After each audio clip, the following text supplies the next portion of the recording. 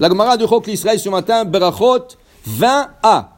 Amarle Rav Papa la Abaye, Maïshena Rishonim de Mitrachesh Leun Nissa, ou Maïshena Anan de lo Mitrachesh Leun Nissa. Quelle question? Rav Papa dit Abaye, est-ce que tu peux m'expliquer comment le Rishonim, le première génération, maintenant tu parles, nous on parle, Rav Papa Abaye, on parle de 1700 ans à peu près. Lui il veut savoir pourquoi il y a 2000 ans, le Rabbanim était plus tzaddik que eux. Qu'est-ce que ça veut dire ça? Il dit, ce Rabbanim là, il y a 2000 ans, ils avaient toujours des miracles. Quand ils demandaient à Hachem miracle, tout de suite, Hachem répondait. Il dit, quelle était leur force? Quelle était cette ségoula qu'ils avaient de demander à Hachem et leur donner tout de suite? Il dit, est-ce que ce Rabbanim-là connaissait plus de Torah que Rav Papa et Abaye, ou cette génération? Il dit non. Il dit, regarde, Mishum de Rav Yehuda, Imishum Tonye, Bishne de Rav Yehuda, Kuletenue Benzikim Ava. Regarde, il y a 2000 ans, ils n'avaient pas de livre.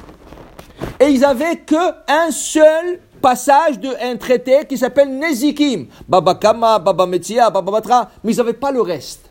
Tandis que déjà à l'époque de Rav Abaye, 300 ans, 400 ans plus tard, ils avaient déjà tout le Talmud. Ça veut dire qu'ils avaient beaucoup plus accès au Talmud que le premier. Alors c'est pas à cause de l'étude. Il dit ici, si tu prends par exemple Masechet Uktin, okay? Il dit ici, là-bas, ils étudiaient dans une yeshiva, Uktin. Et nous, on apprend dans 13 yeshivas, Uktin. Et quand même, le première génération, qu'ils n'avaient pas autant de Torah, Rav Yehuda, quand en Israël, il y avait une sécheresse, on avait besoin de la pluie, il a dit à Hachem, j'enlève mes souliers.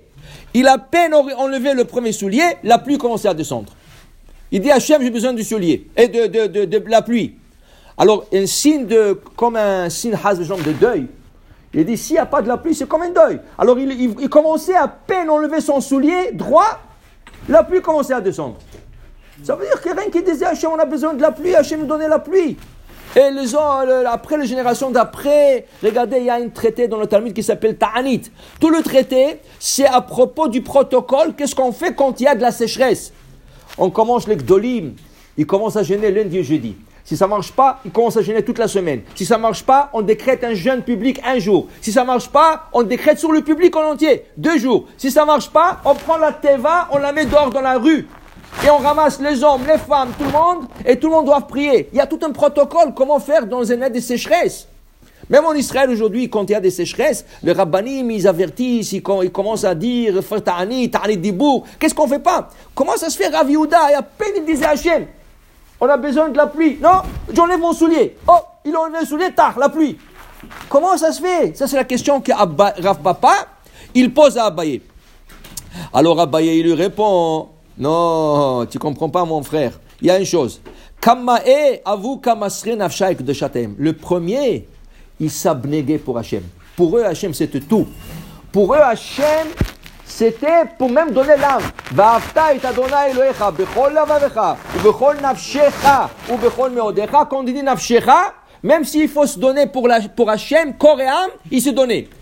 Quel exemple? Il lui dit, donne-moi un exemple. Il dit, oui, je vais te donner un exemple. Regarde, dans cette génération des Rav Yehuda, il y avait un Rav qui s'appelle Ravada Barahava.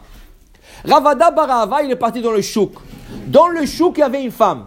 Cette femme-là, Levisha Karbelta Bishuka, elle portait une robe très rouge, très attirant. Maintenant, quand on parle d'une robe, ça veut dire comme une cape rouge, très attirante, fluorescente.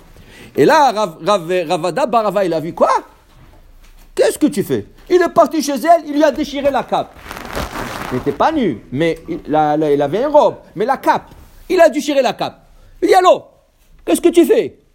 Il a dit, madame, tsniout, la modestie, la pudeur. Qu'est-ce que tu es en train d'attirer l'attention des hommes? Pourquoi tu as mis cette couleur? Pour attirer les hommes? Il dit, mais qu'est-ce que tu regardes, toi? Maintenant, il s'avère, lui pensait qu'elle est juive. Il s'avère qu'elle est goya.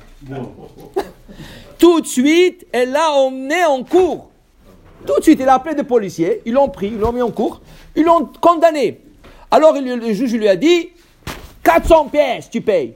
400 pièces, c'était 100 fois d'argent. Il dit, 400 pièces, tu lui as fait honte à la madame, tu lui as déchiré la cape, 400 pièces.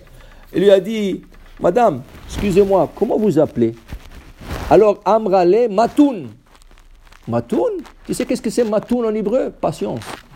Ça veut dire quoi? Patience. Calme, matoun. Et elle a dit, matoun, arba mozouzé. Si j'aurais un peu de patience avec toi, j'aurais gagné, mettons, les 400 pièces. Mais regarde, il ne pensait pas 2 fois. Ah, il ne disait pas, chouma, je vais lui déchirer la robe, la cape, et, tu sais, c'est pas gentil. Non. Elle est hors de règle, il faut la mettre en règle. Et ça, c'est pas des talibans, hazbi shalom, c'est pas. Mais pour te dire, pour eux, d'abord, Akadosh Baruch Hu. Vous savez, il y avait un rave en Israël, c'était toute une histoire, il y a 10 ans. Il y a un rave en Israël, il est monté sur l'autobus. Il y avait une photo très non appropriée d'une femme décolletée, complètement presque nue. Le rave s'est levé, il est parti, il a déchiré la photo. Le chauffeur d'autobus l'a vu, il a dit quoi? Il a fermé les portes de l'autobus, tout l'autobus, il l'a emmené à la station de police. Il est descendu, il a fait une plainte à la police sur le rabbin. La police lui a dit, monsieur, de quel droit vous avez déchiré la photo? Il dit, monsieur, écoutez-moi, moi j'ai payé ma place sur l'autobus, hein? Moi j'ai payé ma place. J'ai le droit d'avoir un autobus propre. Ils n'ont pas à m'émettre des photos comme ça. Si c'est un autobus public, il faut qu'il respecte tout le public. Religieux et non religieux. Acquitté, out. Mais pour te dire quelle force il avait, il n'était pas jeune ce rabbin.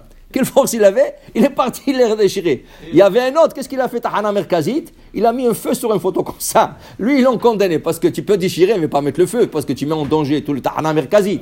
Okay? Mais pour te dire, Rishonim, le premier, il ne faisait pas compte. D'abord à Kadosh Baruch Hu. Okay? Alors quand tu vois quelque chose qui n'est pas bien, adresse-toi à la personne, n'aie pas honte. Quand tu vois quelqu'un qui parle à la synagogue, va chez lui et dis, allô, tu es venu prier ou tu es venu parler ici? Tu déranges le monde. Okay? C'est ça, les gens qui prennent. Mais Akadosh Baruch Hu aussi les prend mal. Alors qui est mieux, Akadosh Baruch Hu ou cette personne? Akadosh Baruch Hu. D'abord, alors c'est pour ça. Voilà. Nous on dit les gens prennent ça mal, quand je ne sais pas comment il va réagir, il va me crier, il va me gifler. Eux ils ne faisaient pas ce compte. D'abord Akadosh Baruch Hu. Alors il dit Abaya Rav Papa, voilà la raison. Ayou mostrim nafsham la Kadosh Baruch Hu. D'abord à Kadosh Baruch Hu, et c'est ça la raison qu'ils avaient ce miracle. Bon, Adonai le'olam. Amen ve amen.